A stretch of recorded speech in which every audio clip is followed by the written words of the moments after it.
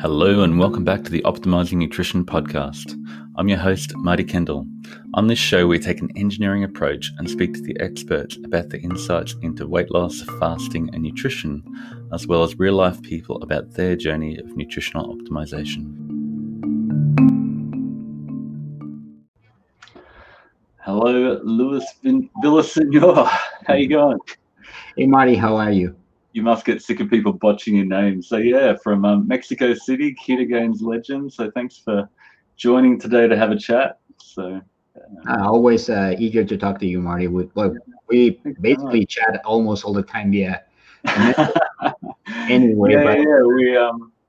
We always talk a lot. So we thought we'd share and basically have a public chat and share a bunch of thoughts. So yeah, so background, I massively appreciate your influence. You've been a bit of a mentor, hero, friend, such an education over the years. And through this journey, I suppose we've all taken a bit of a journey, and you've been on it longer than most in low carb nutrition. But yeah, a few years ago I did the Ketogains boot camp, and I thought I knew a lot.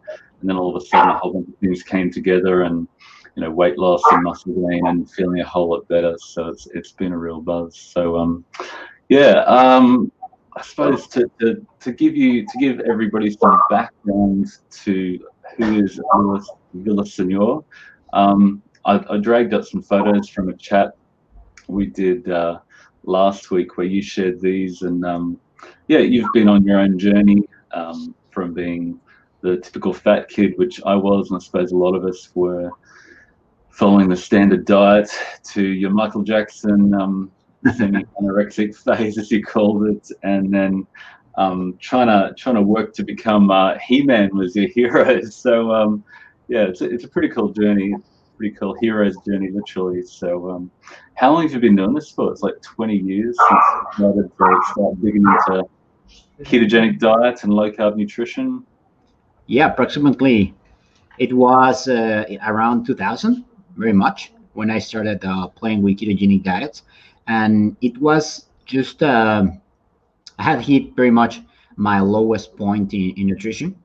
Very much like the abridged version of what happened to me is, I was chubby, overweight as a kid. I started strength training as a way to improve my physique, and I was very bad in all sports. So what I found is that, okay, I didn't like football, soccer. I didn't like, any team sports, but I sort of was strong. And so I started practicing that on my own and learning by myself. Remember, just go back like 40 years, we didn't have internet. We just had like muscle and fitness magazines, and we just had Arnold movies and He-Man, like you said. So, like, I tried to be that, doing things on my own. But I probably took it too far in regards to nutrition, tried different things, and ended up anorexic because, one thing leads to the other. I was just getting in college, in between stress and, girlfriends or girls and studying and things like that, just like didn't have time for nothing. And I don't recall exactly how I ended there, but I recall that I didn't have to prepare food or eat.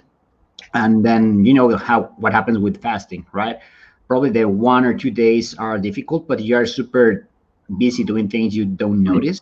And then I found out that it wasn't hungry, and it was like normal for me to just have one meal or two a day, but very little food. I slept all through to the day, didn't have energy to do anything. I actually left strength training. I just did a little bit of cardio, and I ended up weighing 48 kilos, which is horrible. My hair started to fall off a lot, and I think I've already told this story, but my lowest point was when I took a pair of jeans and I put them on, and they were super short, very much like, the low end of the jeans were to about to my knee, and it was like, what happened? And I checked them, and they were my little brother's jeans. Like, he was like 7 or 8 years at the time. So it's like, little teeny jeans, and they fit perfectly on my waist. And it was like, I'm gonna kill myself. This is not something that, like, I've been training and wanted fat loss, but I took it too far. I didn't look like I wanted to look when I reached that weight. So I was at the college at the time, and I started to go to nutrition classes that were, I had friends that studied nutrition, and I decided just to drop in and see what they were teaching and so on. And looking also at some uh, internet forums, because at that time, 2000, you already could get into internet at college. Mm. And me being a nerd, I was one of the first to get an email and everything like that. And I don't recall how I stumbled into bodybuilding forums, mostly because probably that was what I was looking for, and started chatting with people that were doing prep uh, for a show. And the trick was very much eat a low carb diet, Mm. which is a version of a ketogenic diet. That's probably the first time I heard of it. And you can maintain muscle and look ripped, but you shouldn't do it forever, just for a while. And started doing that, and it very much resonated with how I like to eat, and was very or fairly easy for me to follow. Started buying books about it, reading more about it, studying more about it, and it just sort of clicked and became my way of life.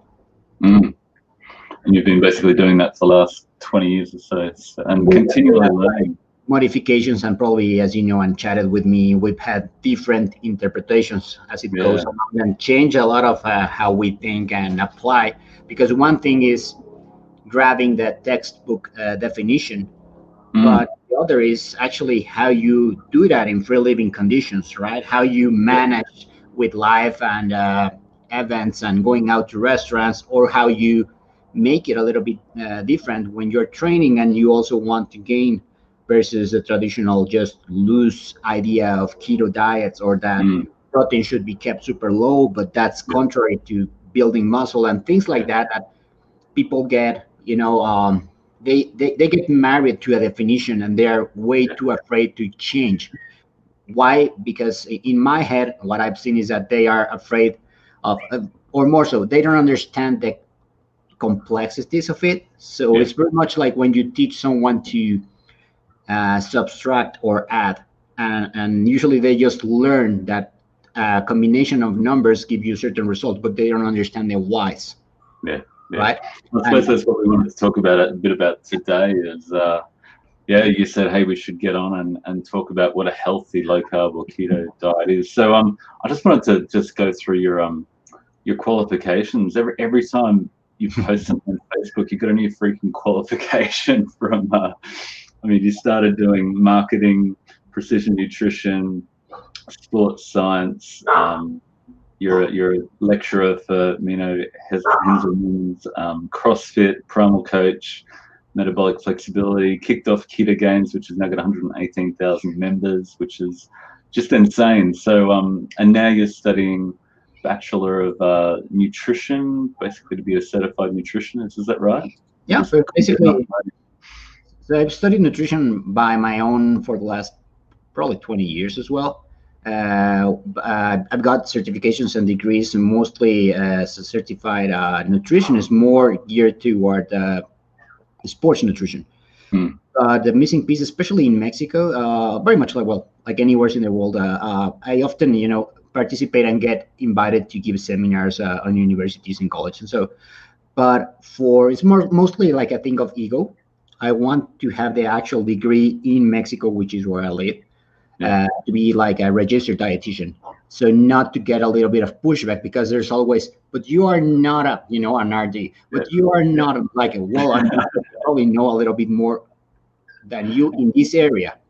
I've never said that I know everything, but I love studying, especially things related to this area of nutrition, and also related to strength training. So this was just the next logical thing. And now with COVID, that I have more time to be like, I am actually more busy now, but I thought it was a good idea at the time. And with let's say that the degree was open to do online, which was not a year before. So I basically said, just let's do it. I joked you should be a senior lecturer in the course, but anyway. So to give some background on ketogenic low carb diets, maybe we should touch on the history of keto, and like it's a word that means so many different things to so many different people. And I suppose way back it started 1909 for the treatment of epilepsy, and has gone on to Alzheimer's and dementia, and that's sort of a therapeutic ketogenic diet versus a diet for weight loss and improved metabolic health and diabetes reversal, etc. So they just want to touch on the history of that and how that's changed from, I suppose, your learning in learning Lyle McDonald and the anabolic diet and the like back when you started learning it as well. Mm-hmm. So, well, as I said before, one of the first, I think the actual first book that I read, more so regarding a ketogenic diet per se, is Lyle McDonald's The Ketogenic Diet. I started with that along with another book called Bodhi Opus, which is very much in what the actual ketogenic diet book was inspired, which are different interpretations of the same studies. It's very much how to do a ketogenic diet, but more so with the goal of maintaining lean mass or actually increasing it. But the actual book, The Ketogenic Diet by Lyle McDonald, goes much more in depth because it explains all the biochemistry and also the history of and different applications of the ketogenic diet. So very much for you to understand how to apply a ketogenic diet towards different endeavors, you should understand first the actual traditional application, and also, of course, the biochemistry, which is, in my eyes, super important because, as I said before, if you understand the basics, then you can modify it a little bit for different objectives or goals. Yeah, biochem is something that just blows my mind, and people like Mike Julian, he's incredible understanding of how that works. I think he's taught both of us so much, and all the things he said 3 years ago, you sort of have this memory and go, I understand what he meant now. It all makes sense, and it's a lot of the foundation of my learning. And so shout out to Mike for being an incredible air conditioning specialist who went down the rabbit hole of biochem and taught us a whole lot. So the difference between a therapeutic ketogenic diet and a keto diet for bodybuilding or fat loss, diabetes reversal, how do they differ in terms of goals, ketones, protein, carbs, etc.? Well, here's a very basic interpretation now. Where has the textbook definition, and this is, I think, this where mostly the disconnect comes from. A ketogenic diet, in general terms, if you look at it from various studies, it is defined as a diet where energy is mostly derived from fat, and they usually explain this by percentages. And they aim or suggest a higher than 65, mostly 70% of the energy coming from fat. So and then, of course, carbs below 5% and the rest protein. So 25 protein, 5 carbs, and the rest fat, which again, 65, 70. What happens is, if you are a layperson or, again, don't understand the whole topic, then you think, okay, everything that I eat, should keep a balance of 70% fat, 20% protein or 25% protein, and then 5 carbs. And then you have some people that think that calories don't matter as long as you keep this ratio. Or another big fail, which it's funny for me because Dr. Finney and Dr. Bullock actually said what I'm going to say, but people, they say they've read the books, but when you ask certain questions, you realize that they didn't really read them, or they just didn't understand them.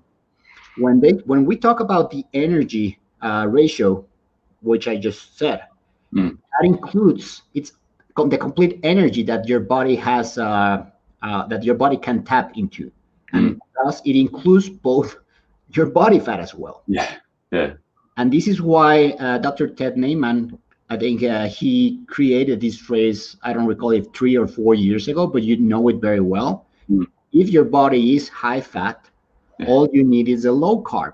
And this phrase got Ted and me as well, and probably you, excommunicated from a lot of ketogenic groups, because people don't understand that if you have a lot of body fat in your body, Yeah. You don't need to eat a lot of body fat.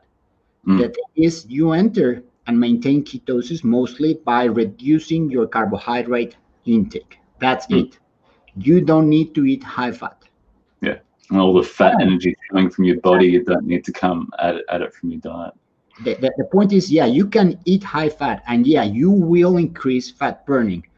But also another disconnect. People think that fat burning means burning your own fat. No, fat burning just means the substrate utilization, what type of energy you will be using most of the time. So again, yeah, and this is a sort of a direct quote from Dr. Finney. Do you want to burn the fat from your body fat, from your body, or from your plate? And I think you said it as well. Yeah. So it's just how you understand things. Yeah, eating a little bit more fat along with protein may make your meals more satiating, but it doesn't mean that you will necessarily burn more of your own body fat. So if you're an athlete and you're a growing kid, you need more dietary fat to fuel the energy and growth. But if you're one of the many people who are overweight and got plenty of body fat to lose, then you want to dial back the dietary fat. So that is something that causes so much confusion and arguments. That's spend so much time online and going round and round. But then again, some people that we've all interacted with, they go and say, but you shouldn't be eating zero fat. And it's like, we're not saying to eat zero fat. We are saying that you should not increase or eat a lot of fat. I'm not saying to eat zero fat. We never said that. We're just saying to reduce your fat intake to a point. What point? That's up to you to decide. Whereas you want faster rate of fat loss, or you want a more steady but slower rate, etc., etc. That's something for you to decide or apply depending on your own context and goals. But it's not zero fat. And then also,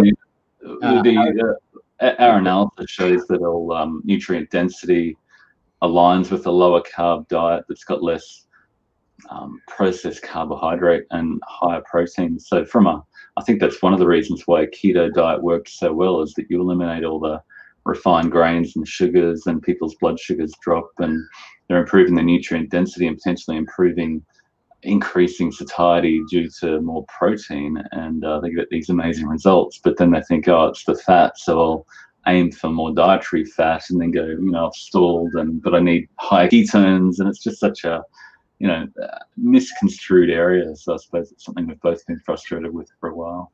Yeah, and also, well, we'll probably get into that later, but they're chasing ketones and things like that, right? Yeah. So protein, it's highly maligned, and from a bodybuilding perspective, you need protein to build muscle. You can eat too much protein, but it's very, very difficult. So why is protein important for, obviously for a bodybuilder's strength gain, but for diabetes reversal, for just general weight loss for somebody who doesn't want to look like He-Man?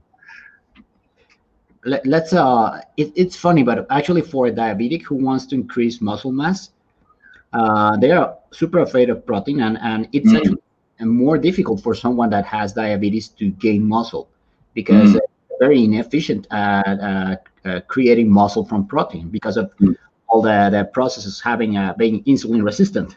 So diabetic actually needs a little bit more protein than someone that hasn't diabetes to get the same results.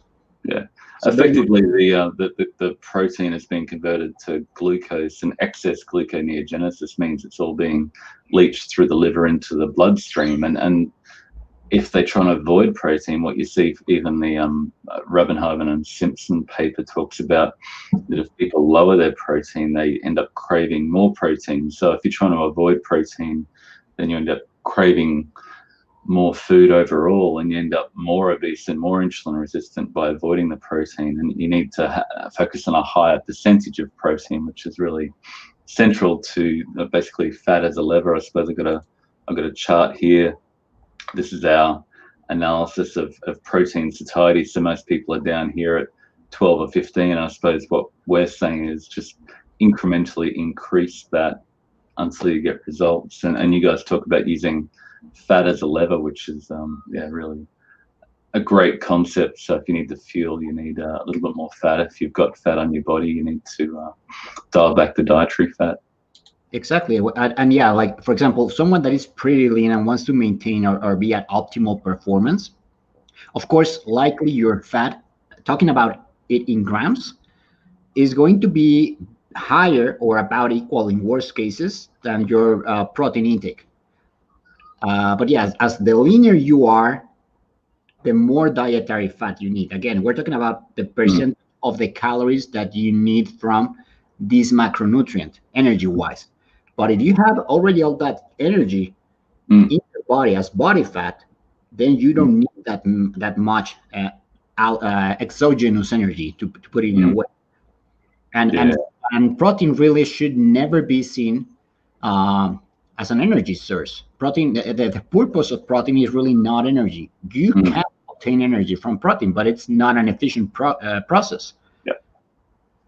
Yeah, so your body says, "Hey, that protein is really hard to convert to ATP. Let's crave the donuts and the fat and carbs together," which is incredibly low satiety and gives you lots of energy really quickly. But people who are really obese tend to go, which is very important.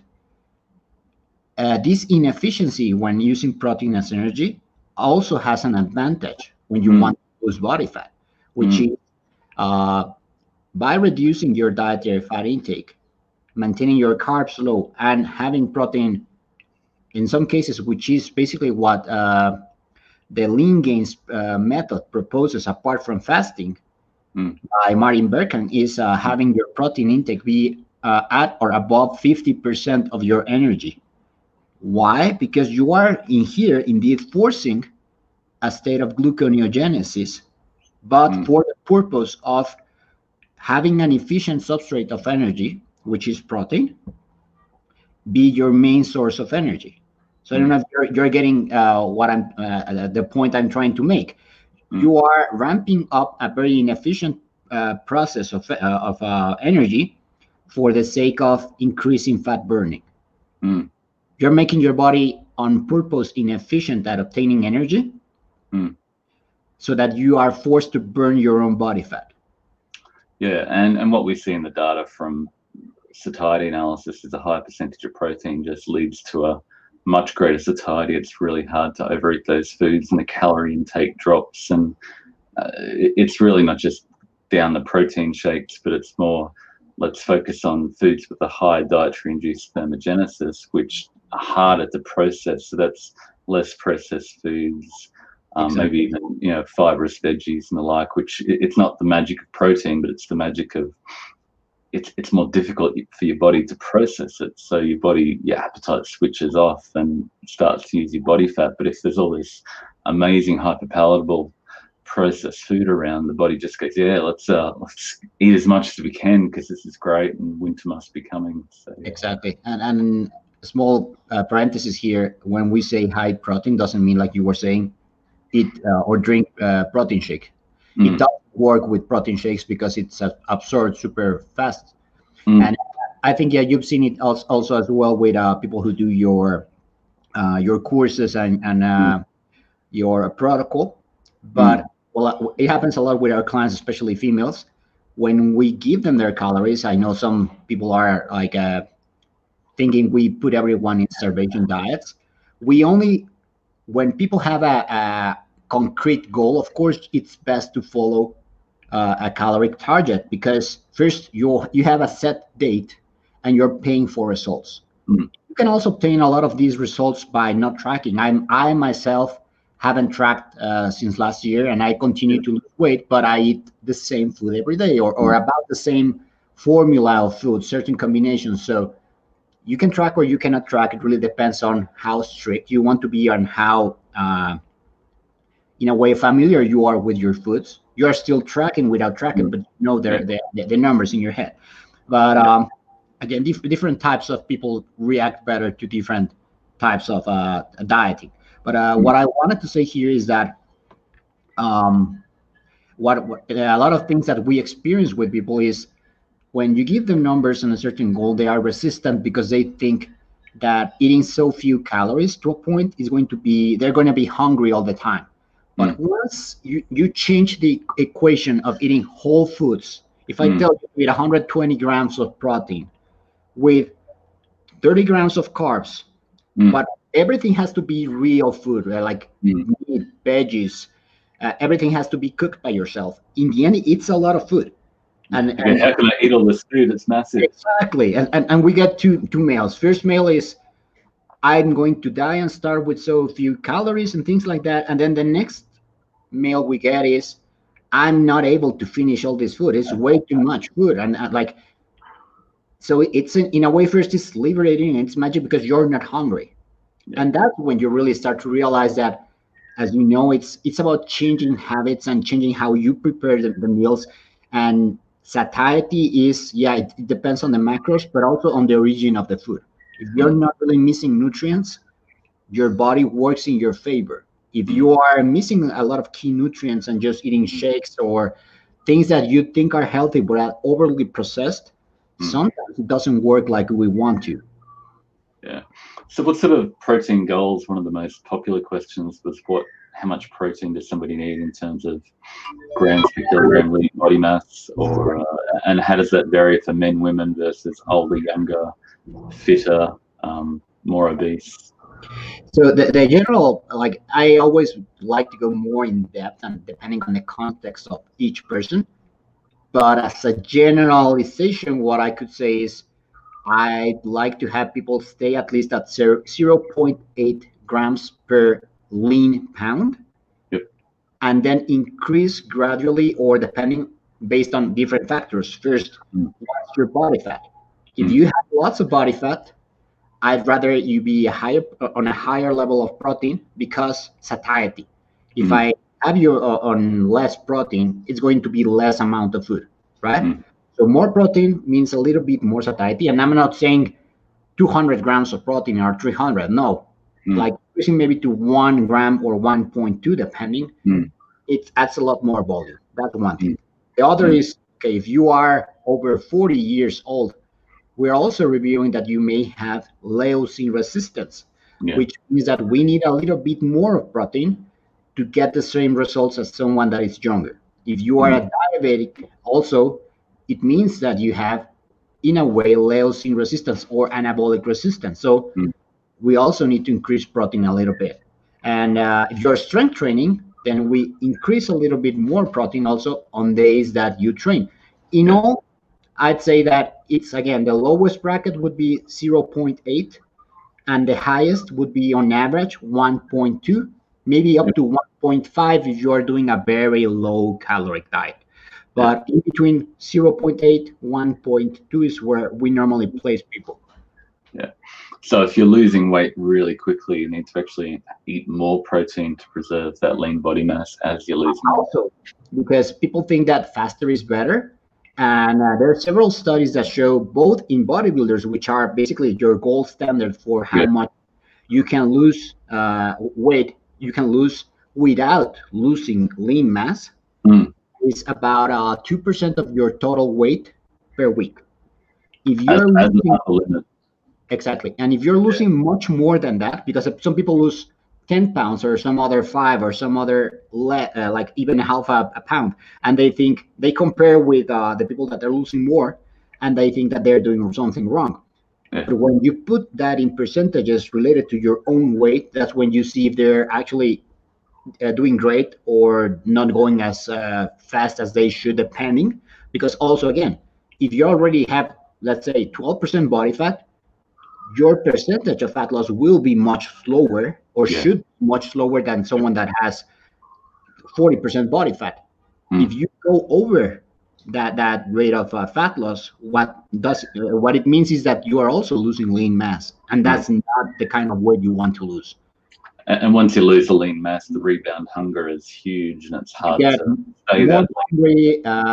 It's not as easy as people think to build or rebuild lean mass. Like if you lost a little bit of lean mass because you didn't train for a couple of months, there's a thing called muscle memory, and you still have it there. It's just that the muscle became a little bit smaller because of disuse, which is totally different to lose muscle because your body needs the amino acids and you're not feeding them. And this is something, a very important topic that people don't understand. Your body can store glycogen, the carbs, in the liver and in your muscles. Your body can store fat almost indefinitely, of course, in body fat. That's why we get fat. We really don't have a place to store amino acids, even though there's something called the amino acid pool. It's just like 5 grams, and it's something that is circulating in the bloodstream consistently. But our body doesn't have a place to store amino acids. And we do need a certain amount of aminos every day, because protein is not just for muscle. Basically, every day we die and we rebuild all our cells, skin, brain, organs, blood cells, enzymes, hormones, everything needs to be neurotransmitters, to avoid depression, serotonin, everything we need in our brain is based on protein amino acids. Exactly. And then what happens if you don't get the necessary amount is because our body doesn't have a place to store that. What happens is that the protein is assimilated what it can as muscle tissue. So if you don't feed enough protein, your body takes the amino acid it needs from your muscles, right? That's basically what happens. So, and then also another important thing is that only about 10% of the protein that you ingest, and then outside of your daily bodily needs, it's going to be used toward muscle building. It's not that if you eat like 50 grams of protein from a steak, that goes to your bicep. No. First, it's used for all your daily needs. And then if there's something left, then your body, and of course, if you train, then your body will say, okay, I'm going to grow a little bit my biceps, because growing muscle is not a priority for your body. It's actually at the end of the priorities. Yeah, and Jamie made a comment in the comments that you also need to do resistance training as well. And if you're dieting, if you're restricting calories, then the body's going to go, hey, I need to offload all this metabolically expensive muscle so it can survive. If you're not telling your body, hey, we need to keep that stuff. And so it's definitely critical to train in the context of all this and do something. I suppose some people go, yeah, I'm going to do this massive resistance training program, and then straight away fall off the wagon because it's just too hard to maintain. But just incrementally building habits. You guys are all about building long-term habits of a sustainable approach. Yeah, that's what I've found I love. What about training and protein requirements? I find that your appetite for protein just increases when you're training heavier, more volume. You just need that to recover, and your body goes after it. So the body's got an amazing appetite for protein. And then the challenge at that point is not to reach for the energy dense fat and carb foods together at that point to refuel. So I want to talk about that, the criticalness of protein in training. Well, here's the deal again. It really boils to understanding the basics. People think that when they're training, they need. I hate this word. Bulking. And you see someone that's 20% as a male or 25%, and says, "I want to bulk." The only thing that you need to gain muscle, really, and I'm going to break it down as simple as possible, is strength training, of course, because it creates the stimulus. Then, of course, you need the protein. Depending on how much you're eating, you may need more, or you may not even need more at all. Again, it really depends. Remember that I said in between 0.8 to 1.2, according to your lean mass. If you're already at the high end, probably you don't need more. You maybe just need strength training. And then, of course, you need energy. People think you need carbs. No, you need energy. The energy can come from, the carbs, or it can come from fat. But then remember, fat can be either come from your plate or from your body fat. The actual energy requirements for a 2-hour session of strength training, which most people normally do, I'm not talking about a recreational athlete, basically 90% of the population, they think that, I'm going to train, I need 1,000 extra calories a day. No, you need in between 150 up to 250, or an average 200 calories. So it's less than 5% extra. And if you are, again, over 20% body fat, you likely don't need anything at all. So if you're at, you can very much, and this is another myth, you can indeed gain muscle by eating at a deficit, strength training, as long as your protein intake is adequate. You're following a well-established training program where you are following progression, and you have enough body fat. And if you don't have enough body fat, well, just eat a little bit more energy, right? That's it. So in terms of what does this food look like, what do you recommend most people start out trying to eat? What are the most common foods that you recommend people to eat on the Ketogains type protocol, and how does it change if you're trying to be active or lose body fat? I've got this picture from your previous presentation that I stole. But that's very much about it. I just would add some more vegetables, but very much if I had, let's say that I went to an island and I had like 10 items of food that I would be eating for the rest of my life. I would take eggs, I would take avocado, I would take either salmon or sardines. I would take probably broccoli or green beans. That's probably the list. Maybe for zinc. You are the master on this. I'm missing something. But, maybe oysters could use some take care of that. But as long as I get magnesium, the electrolytes, some DHA, omega fatty acids, protein, I think I'm going to hit most of my nutrition needs. And more fat if you're more active, and less fat if you've got body fat to burn, basically. So you mentioned nutrients, and you guys talk a lot about electrolytes. And so you want to talk about the importance of nutrient density and nutrients in your diet, and why that's important for energy production and performance and hydration? For sure. We talk a lot about macros, and a few years ago, maybe a little bit more, very popular concept, especially for lean people and bodybuilders or people that went to strength training, was if it fits your macros. And that's a very easy to understand way, but it was, in a way, let's call it, how do I explain it? Like, the idea was sound, but the interpretation was taken way too far. So yeah, getting my macros on protein, fat, and carbs, but what happened is that people found ways to trick the program and ended up eating Twinkies. And what happens now with ketogenic diets, you see people, you're eating keto, but you're eating fat bombs and cheesecakes and things like that, which are really devoid of nutrients. And that's why I tend to say a lot, change habits, not ingredients. It's not just changing one thing for the other. A lot of people, you see how they eat and how they got super unhealthy, right? And they are eating cheesecake and chocolate and pastry and things like that. They come to keto, and the first thing they ask is for recipes to keep eating the same way with different ingredients.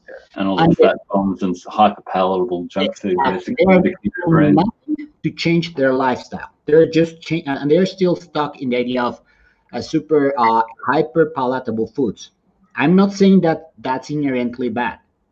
What I'm saying is, when you change to nutrient-dense foods, everything starts to click into place. And if you look at what paleo and primal and carnivore and even some whole food vegan diets, and all of them have in common, is they are taking away hyper palatable, hyper processed foods. You're going back to, it's not about what you should eat, but mostly what you should not eat. And that's really the magic, and that's what Ketogains has evolved to. I frankly, and a lot of our clients will find, I don't put everyone in keto.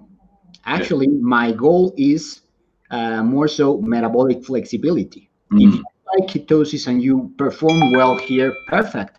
But what I always try to teach people is, let's focus on protein, let's focus on whole foods, let's focus on getting healthy fats, And eventually, you will find that you can tolerate a little bit more carbs, Mm. and we will increase if you want, and if your performance requires, or whatever your decision is, more carbs, but from healthy sources. I'm not going to give you a donut. I'm going to give you more potato, more fruit, more different types of vegetables, and we see if you can tolerate them, if you like them, etc., etc., etc. So it's about, yeah. Eventually, if you want to have cake, that's up to you. But what I want you is to get you more healthy and metabolically flexible, Yes. so that you can perform better in both all facets of your life: mind, health, well-being, etc. Right? Yeah.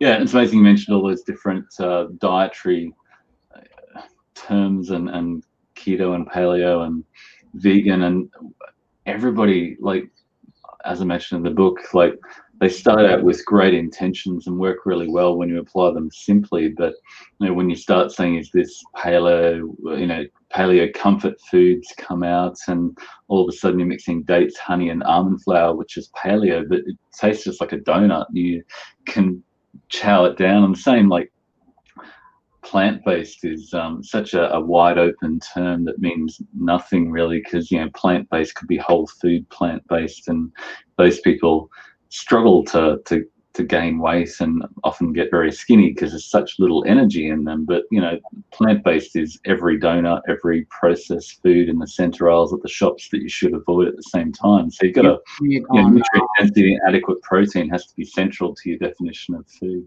Exactly. If you eat enough protein, like, you cannot get that much protein on plants. Like, if you're eating whole foods, it's basically you're gonna be like a gorilla sitting all day, eating tons of food just to get. I would love to see someone getting, actually, let's say, 120 grams of protein a day from just vegetables, and they have to be at most boiled, without legumes. Like, show me an example of the amount of food, and I'm sure it's going to cover an entire table. And you're going to have to spend basically at least 6 hours of your day sitting and eating, and probably another 2 shitting, right? So it's a lot of wasted time, right? Yeah, totally. And then if you do, and again, if you like to follow your life like that, I have nothing against vegans or vegetarians. Like, more power to you, as long as you do it properly and you're getting the results you want. Perfect. I see with people that follow a more mix between what you do and we do, which is more focused on nutrient density and a little bit of fasting, if you like it and you can apply it to your life. Basically, you're free. You spend 2 hours a day eating, and then you spend the rest working, training, being more productive. Again, I'm not saying that one is better than the other. I'm just trying to be objective, showing different approaches, and you can do whatever you want, and of course, what works for you in the end.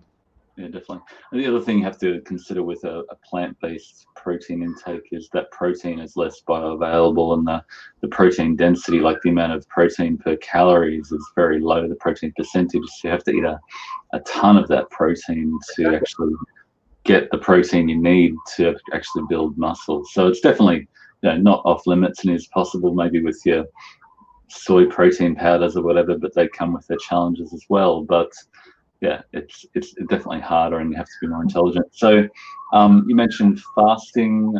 Ketogains isn't massive advocates of extended fasting, but I know you sort of practice a version of intermittent fasting. What's your experience, and what works for you?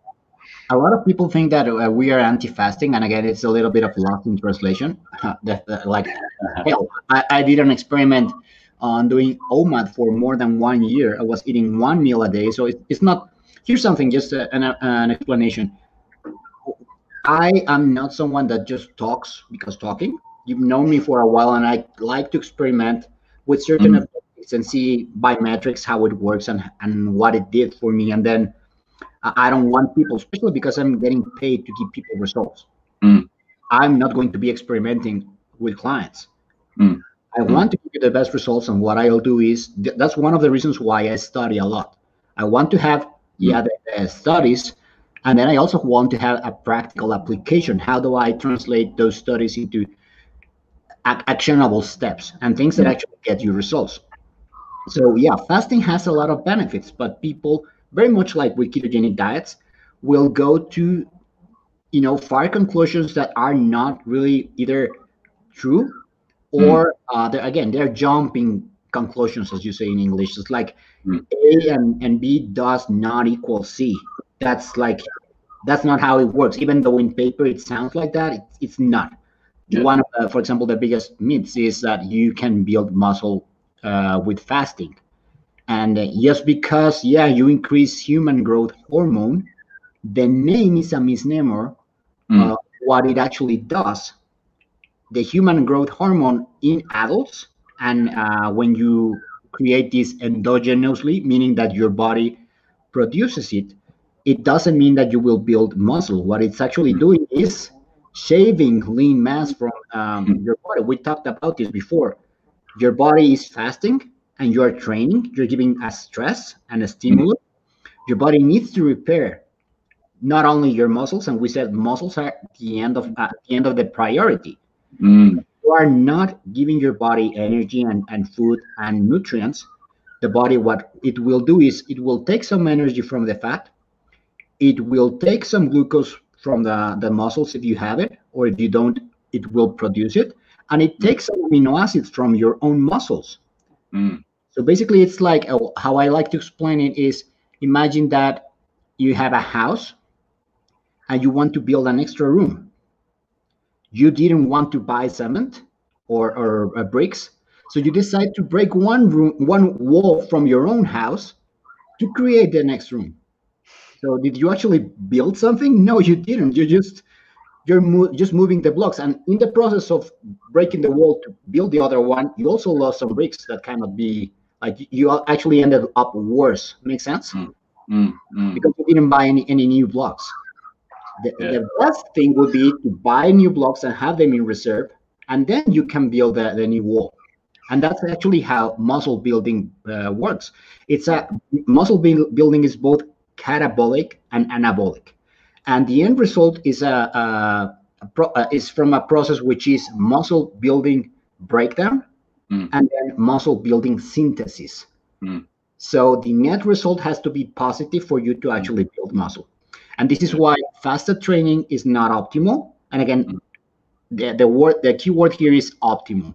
It doesn't mean that under certain situations you cannot build muscle if you train fasted. But if you're already doing something that's, even me being one of the more proponent persons on ketogenic diet for strength training, strength training on keto may not be the optimal way to build muscle. Probably eating more carbs is going to be better. Okay, I agree with that. Now, you're doing something that, okay, let's say that it's subpar, and then you add fasting to it, and then you add other things that people do. Okay, you're making something that it's not at 100%, then you're doing it at an 80%. You're not eating adequate protein even afterwards because you're afraid of cancer or other things. So then instead of getting 95% of the results, you're getting 70% of the results, or 60, or even nothing. And then you wonder why you're training so hard and not getting results. Yeah. Make sense? You see so many people fasting for days on end, and then at that point you're just so hungry you just choose whatever you can. And I think, you mentioned OMAD, but it seems most people struggle to get adequate protein. You talked about also 1.2. It's difficult in one meal. You need at least 2 meals a day on a regular basis, and as you said, balance between enough deprivation and fat loss with enough refeeding with nutrient density. So you definitely need to find that balance. So you basically eat 2 meals a day generally now? Or? What we propose for most clients is, and this is also that's supported by studies, is to follow the lean gains approach, which is 16 hours of fasting plus 8 hours of feeding. And you can, it doesn't matter if it's 17 or if it's 14, like it's just the average. So what I normally do myself, and I propose to a lot of clients, is, okay, let's say you're fasting, break the fast with a Ketogains pre-workout, which is basically 25-30 grams of whey protein. This is important because we want a fast absorbing protein here. This is when you want to spike a little bit your insulin before training. And why before and not after? Because a lot of people say, no, the protein should come after. No, because let's remember that protein is going to be digested, and it's not immediately. It takes, the fastest protein is whey protein, and it takes about an hour for each 10 grams. So if you take it, let's say 30 minutes before training, and an average training session lasts between 60 to 120 minutes, by the time that you finish training, the protein will be more so available in your bloodstream. And what we want to do is synchronize the MPS from the protein, the muscle protein synthesis, with the stimulus from training and the protein. So this is called protein syncing or protein synchronization. So you're giving, let's say, the bricks to the workers, going back to the house analogy, just on time, just when you need it, right? And it's ready for the recovery period rather than eating the protein, digesting it, and 2 hours later it's trying to recover after you work out 3 hours ago. That's it. And then, of course, later have a big meal. And again, people say, but I'm having a big meal before, after training. That's great, but that protein will reach your bloodstream probably 6 to 8 hours after. Makes sense? Yeah. What I want is to have, What do you use to track progress in terms of lean muscle mass, and you track body fat, weight, waist, and I know you use I forgot the name of it to track your body fat on a regular basis. But what do most people find most useful to track their progress? What do most people find more usable, or to track, track weight, body fat? Mostly because we have most of our trainings online and different parts of the world. The easiest way that we've seen to get a feasible way of achieving results is with tape measurements and using the Navy Fat system. Very much measure your hip, waist, neck, of course your weight, and pictures. So with that, we can extrapolate and we get a solid idea of where the client is heading at. Because if you just use one measure, let's say weight can be confounding. If you drank a lot of water, if your electrolytes are off, if you're training, like what you weigh on a given day is not it doesn't mean that you are gaining fat or losing fat.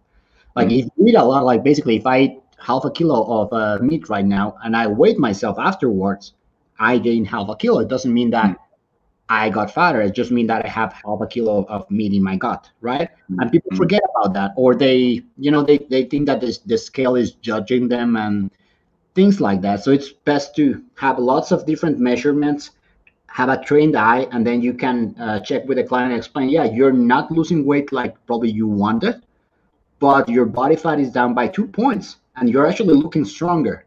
And this is something that usually it's more prone for women, because they think that once they reach a certain weight, they're gonna look like they want in their mind's eye, and that's why you have to show them pictures of their progress and measurements. And it's like, yeah, maybe I'm not, or I'm even gaining weight, but I'm looking phenomenal, and now I fit in that dress, even if I weigh more. Yeah, and potentially weight on the bar and strength improvements is of course, that's super important as well. Like if you are, some people think I'm not gaining muscle. Well, that's something that's more so in the long road. But if your first squat was 100 pounds and now you're squatting 130, yeah, there are some neurological adaptations, but also that means that you're getting stronger. Yeah. So one of your little catchphrases is chase results, not ketones, which has triggered a lot of people. But we've all 5 years ago started tracking ketones, and higher was better, and plenty of confusion. And there's this chart here that a lot of people targeted the higher ketones with more fat, etc., etc. What's your experience and what's your recommendation when it comes to tracking ketones for ketosis or a ketogenic diet? So I have nothing against people chasing ketones in the sense that context. You got into ketosis or you are attracted to the diet because your main goal is fat loss, then we should understand that your main metric for success should be fat loss, not ketones, because people come to the diet, they forget about their goal, and they get lost in the chasing ketones. And some people say, yeah, but high ketones are better, and they don't understand that ketones are the byproduct of fat burning, not what makes you burn fat. That's important to understand. Another thing to understand is that ketosis, like the level that you have actually in your bloodstream, it varies by various factors. When you're new to the diet, you don't have the metabolic flexibility. You don't have the mitochondrial density. This means that your body doesn't understand or doesn't have it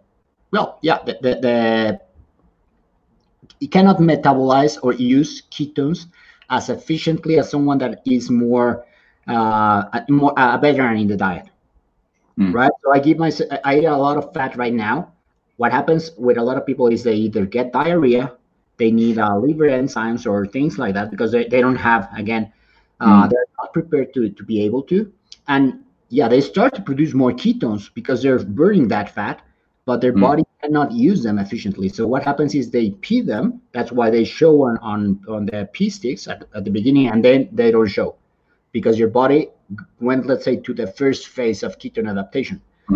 Then what happens is, yeah, you keep producing ketones, but now your organs and your muscles can start to use them more efficiently. So you produce them and you use them at a more efficient rate.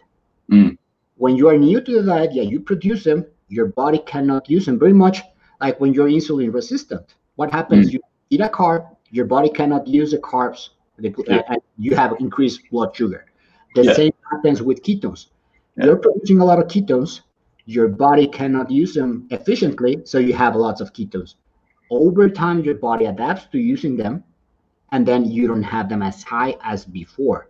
And this is something that you see with people that have done the diet efficiently for, I cannot say how long, but I've seen it with people over 4 years, over 3, or in my case, Tyler, Rob Wolf, Mark Sisson, I think as well. You prick yourself on the finger and you consistently show a certain amount of ketones. It doesn't matter, well, in my case, if I fast, if I eat a lot of fat, if I don't eat a lot of fat, I'm consistently in between 0.4 and 0.6, but in between those numbers, depending, no matter what I do, because my body is very well adapted to being in a low-carb ketogenic state. Yeah, so it becomes not a very useful indicator of whether you're doing the right thing or whether you should eat more or less fat or how you change your diet or optimize it. So what I see, people come to the diet, they think that they need the ketones and that more is better. And if they don't show ketones, they are not getting the results. And it becomes, because they don't understand all these little nuances, which are very hard to understand. They start to either eat more fat, which becomes counterproductive for losing body fat, or even buying exogenous ketones. Again, I have nothing against them. They're very useful for treating certain diseases or like epilepsy or certain cancers or for performance. And there are a lot of interesting research topics on them. But again, for the topic of fat loss, those things are not really needed. Yeah. And from a personal fat threshold point of view, your body, you empty the sponge of all the storage in your body, your fat, your liver, and it can then hold it in where it's meant to be held, not overflow into your bloodstream. So you don't see elevated ketones, free fatty acids, or glucose. And if you look at like my wife is type 1 diabetic, obviously, and if you don't give her insulin, everything just flows into the bloodstream, which is not a great situation to be. So at the other extreme, once you become metabolically healthy, more metabolically flexible, and even you tend to see lower blood ketones. And even you look at the Inuit, potentially they've adapted to having less ketones, even though they're on a ketogenic diet, which is interesting. So yeah, sky high optimal ketone levels. Something I wish we could stop talking about and focus on results and not chasing the ketones with more fat, because that just seems to be a massive area of confusion for a lot of people. And again, I have nothing against people that want to increase ketones. Like, I know there's a very interesting area for more that warrants more study, because having high ketones for certain people does decrease hunger. And if you take exogenous ketones, a lot of people do, they suggest it suppresses hunger. I've seen that, but it doesn't do it always. And what I don't like is that people, especially, again, remember that I actually treat people, I coach people, and it's very easy to say things, from being a keyboard warrior just by reading studies and not being there and getting paid to deliver results and not talking with clients almost on an everyday basis. Understand that someone that has a lot of fat to lose and that has an OCD behavior or binge eating, bulimia, etc. And again, I'm not speaking just through my teeth. I've been there. I know what it feels to be there. I have seen people that binge, have ketones because they think it will get them faster into ketosis, and it ends becoming a self-defeating circle. You've seen it as well. They think that they're not in ketosis because they are ingesting ketones. No, you're in a state of false ketosis. You are just ingesting ketones. You're not producing them. It's different. Yeah. And exogenous versus endogenous ketosis. Of where is that fat coming from? Is it from your body or from your diet? And then because people are so anxious, I would talk with this with Tyler as well.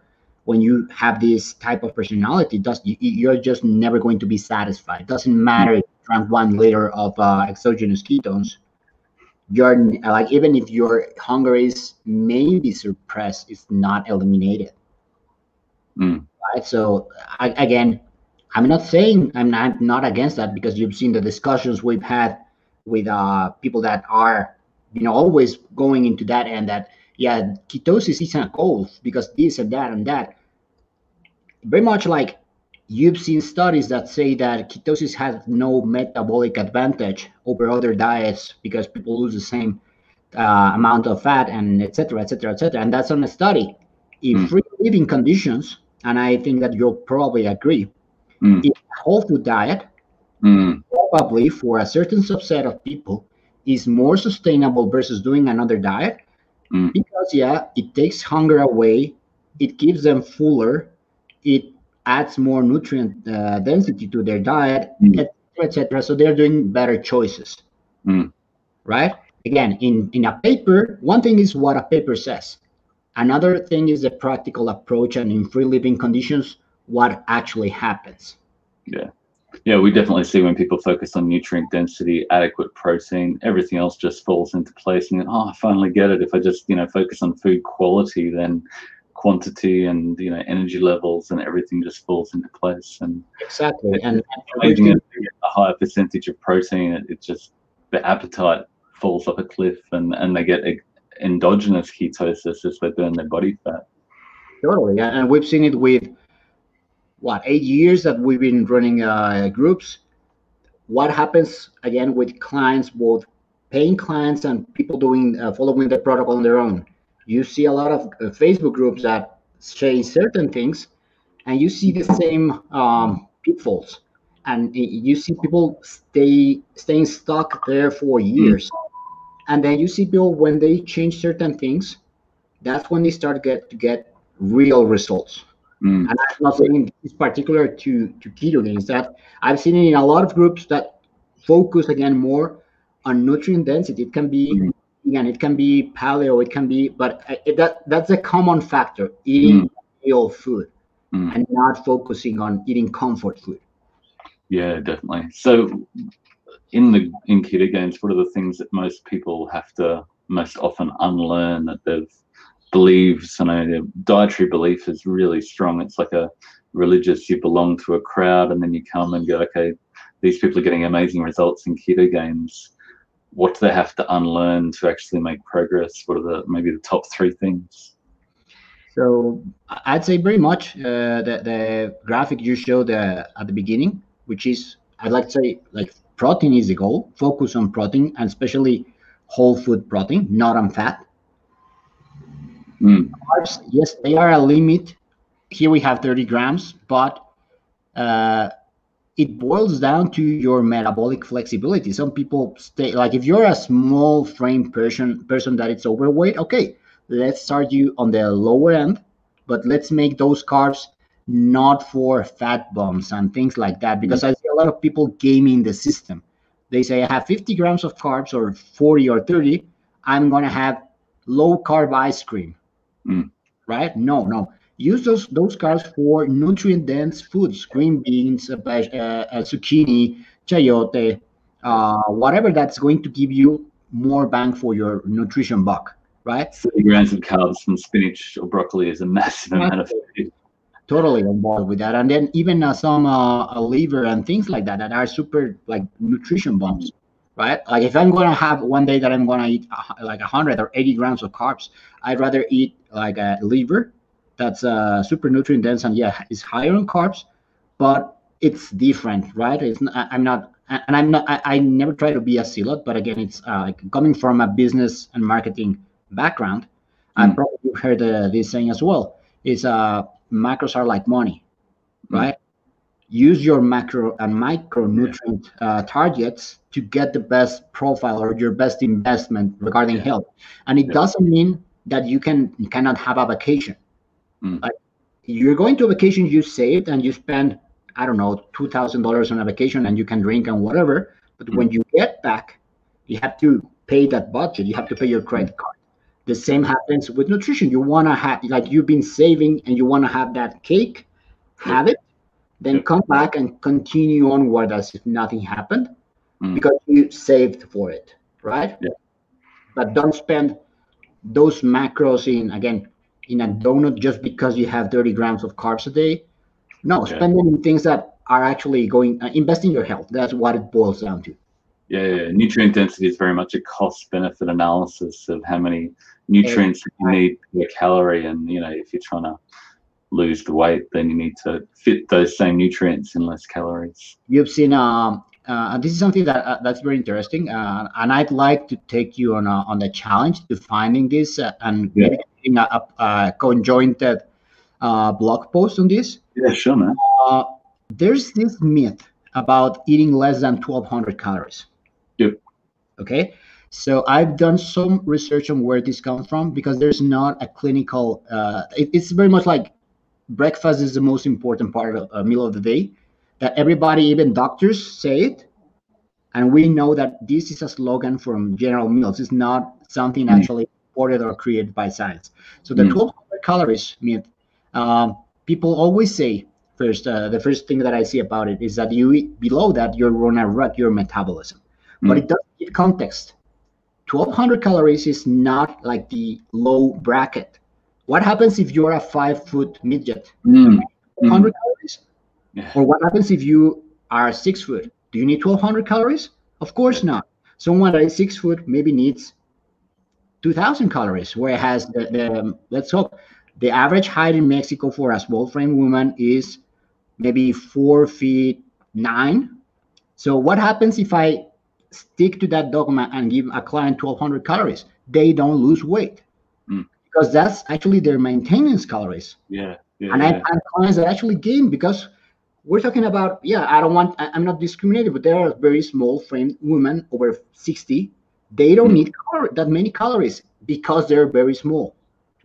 We definitely see some people on the lower end who are smaller and less active or older and thriving on, if they get adequate nutrients and protein in that 1,000 calories a day, that they're thriving and losing weight. And the metabolic rate doesn't slow. But if you're doing extended fasting and refeeding on fat bombs and not active and not building muscle, then the metabolic rate just slows and they're not losing fat anymore. And they go, no, I'm eating this minuscule amount of energy and I'm not losing weight because, you potentially metabolism has slowed, but that's because you're not active, you're not eating the protein to stimulate your muscle and grow the muscle and feel energized because you've got your mitochondria fired up with all the nutrients it needs to thrive.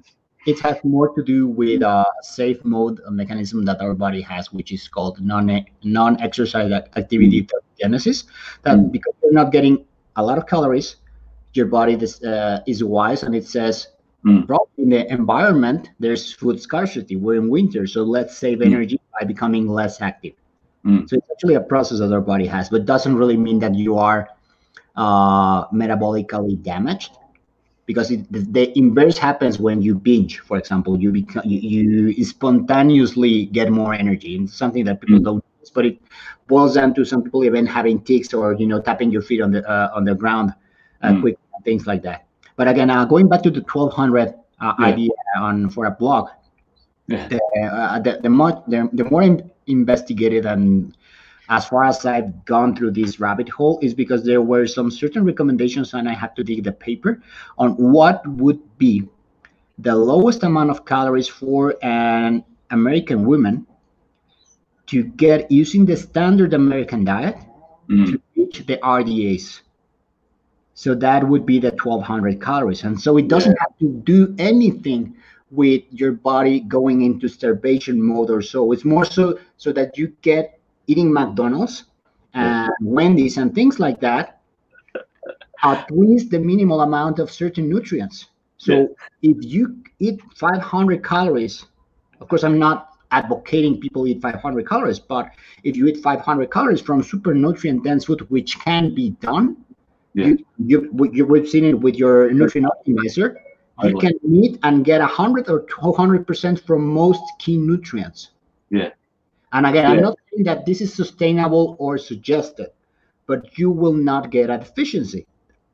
And this is basically what some doctors do, and this is when they are preparing a client for a certain medical interventions, most bariatric surgery. They take care of the patient so that it doesn't have any nutrient deficiency. They feed them at least the minimum amount of protein via in powders and so on and so forth. And the client is perfect in the sense of how they're no nutrient deficiency. Yeah, they're not comfortable because nobody wants to not eat anything. It's again, they're not metabolically wrecked, and it doesn't mean that they're not losing body fat. They are losing a lot of body fat because they're forcing their body to burn what they have left. Yeah, definitely. Definitely see that as people, like if you're eating 500 calories of donuts or fat bombs, you're going to be absolutely starving, and your metabolism seems to be, anecdotally at least, slowing down, and you're not losing weight, and you're feeling lethargic and cold. But those people who are getting adequate amino acids and nutrients in that lower calorie intake just thrive. Exactly. They feel energized, and they're burning the weight, and they says the food's good here, it's not a famine, I'm just going to offload all that excess body fat that I didn't need. And again, I'm not advocating on eating super low calories. I'm saying depends on the context. If you have 30%, 40% body fat, you can do this, especially if you're getting, medically supervised or coached by someone, or even by yourself if you know how to do it for a while, then you resume to eating back. But also another important thing that I want people to understand is most of us think that we need more calories than what we really need. Again, this is a myth, like extrapolated that yes, maybe some people need 2,000 calories. But myself, again, I'm 5'6". I myself need in between 17 to 1,800 a day because I'm small. I may have bigger muscle than someone else, but I'm a small framed person. That's what it is. If I ate 3,000 calories, I'm sure I would get fat. Yeah, definitely. So it's been over an hour. What have you got coming up? You've got LMNT with Rob, and Keto Gains just continues to go from strength to strength. You've got at Go Health. What's on the horizon? Heaps of things by the looks of it. Yeah, so basically, we launched last year at Go Health, which is the right hand of Keto Gains, more so a medical practice. I was telling you before, we found that a lot of clients actually do need the help with hormones and things like that. Once you have your diet dialed in, you're doing training, you're doing everything perfect, but you need that extra push. It always pays down to review that with a doctor. And so we partnered with Dr. Guillermo Ruiz, who is an excellent doctor in this area. And it just became a natural process. So we opened a medical practice branch for Keto Gains to help our clients get better results. That's one thing. Then, of course, we have with Rob Wolf the partnership with Element and Electrolytes. And we are developing an app, a general fitness nutrition training app for the general audience, but mostly we're concentrating on this as we speak. Yeah, which just Keto Gains just keeps growing from strength to strength, which is great. And yeah, thank you for your friendship and your time, and this has been a whole lot of fun, and hopefully help clarify a few things for a few people. And yeah, thanks for everything you do. And thank you. Good night. And I just like to say people that I've also learned a lot from how you break up things and make them more understandable for everyone, because sometimes like I was saying, it's very complicated topics. It's very easy to get confused, right? And explain them. I like to say, if my mother can understand what I'm saying and then apply that, it means that I'm doing the right thing. Because we say things and we speak on certain terms that are not really understandable for a lot of people. And you do a great job on dissecting all those little nuances and getting the job done. So awesome, Marty. Thank you. Thank you. Have a great night. Thanks for everyone for tuning in, and we'll share it on YouTube as well. And yeah, cheers. Thanks, Lewis. Perfect. See you, Marty.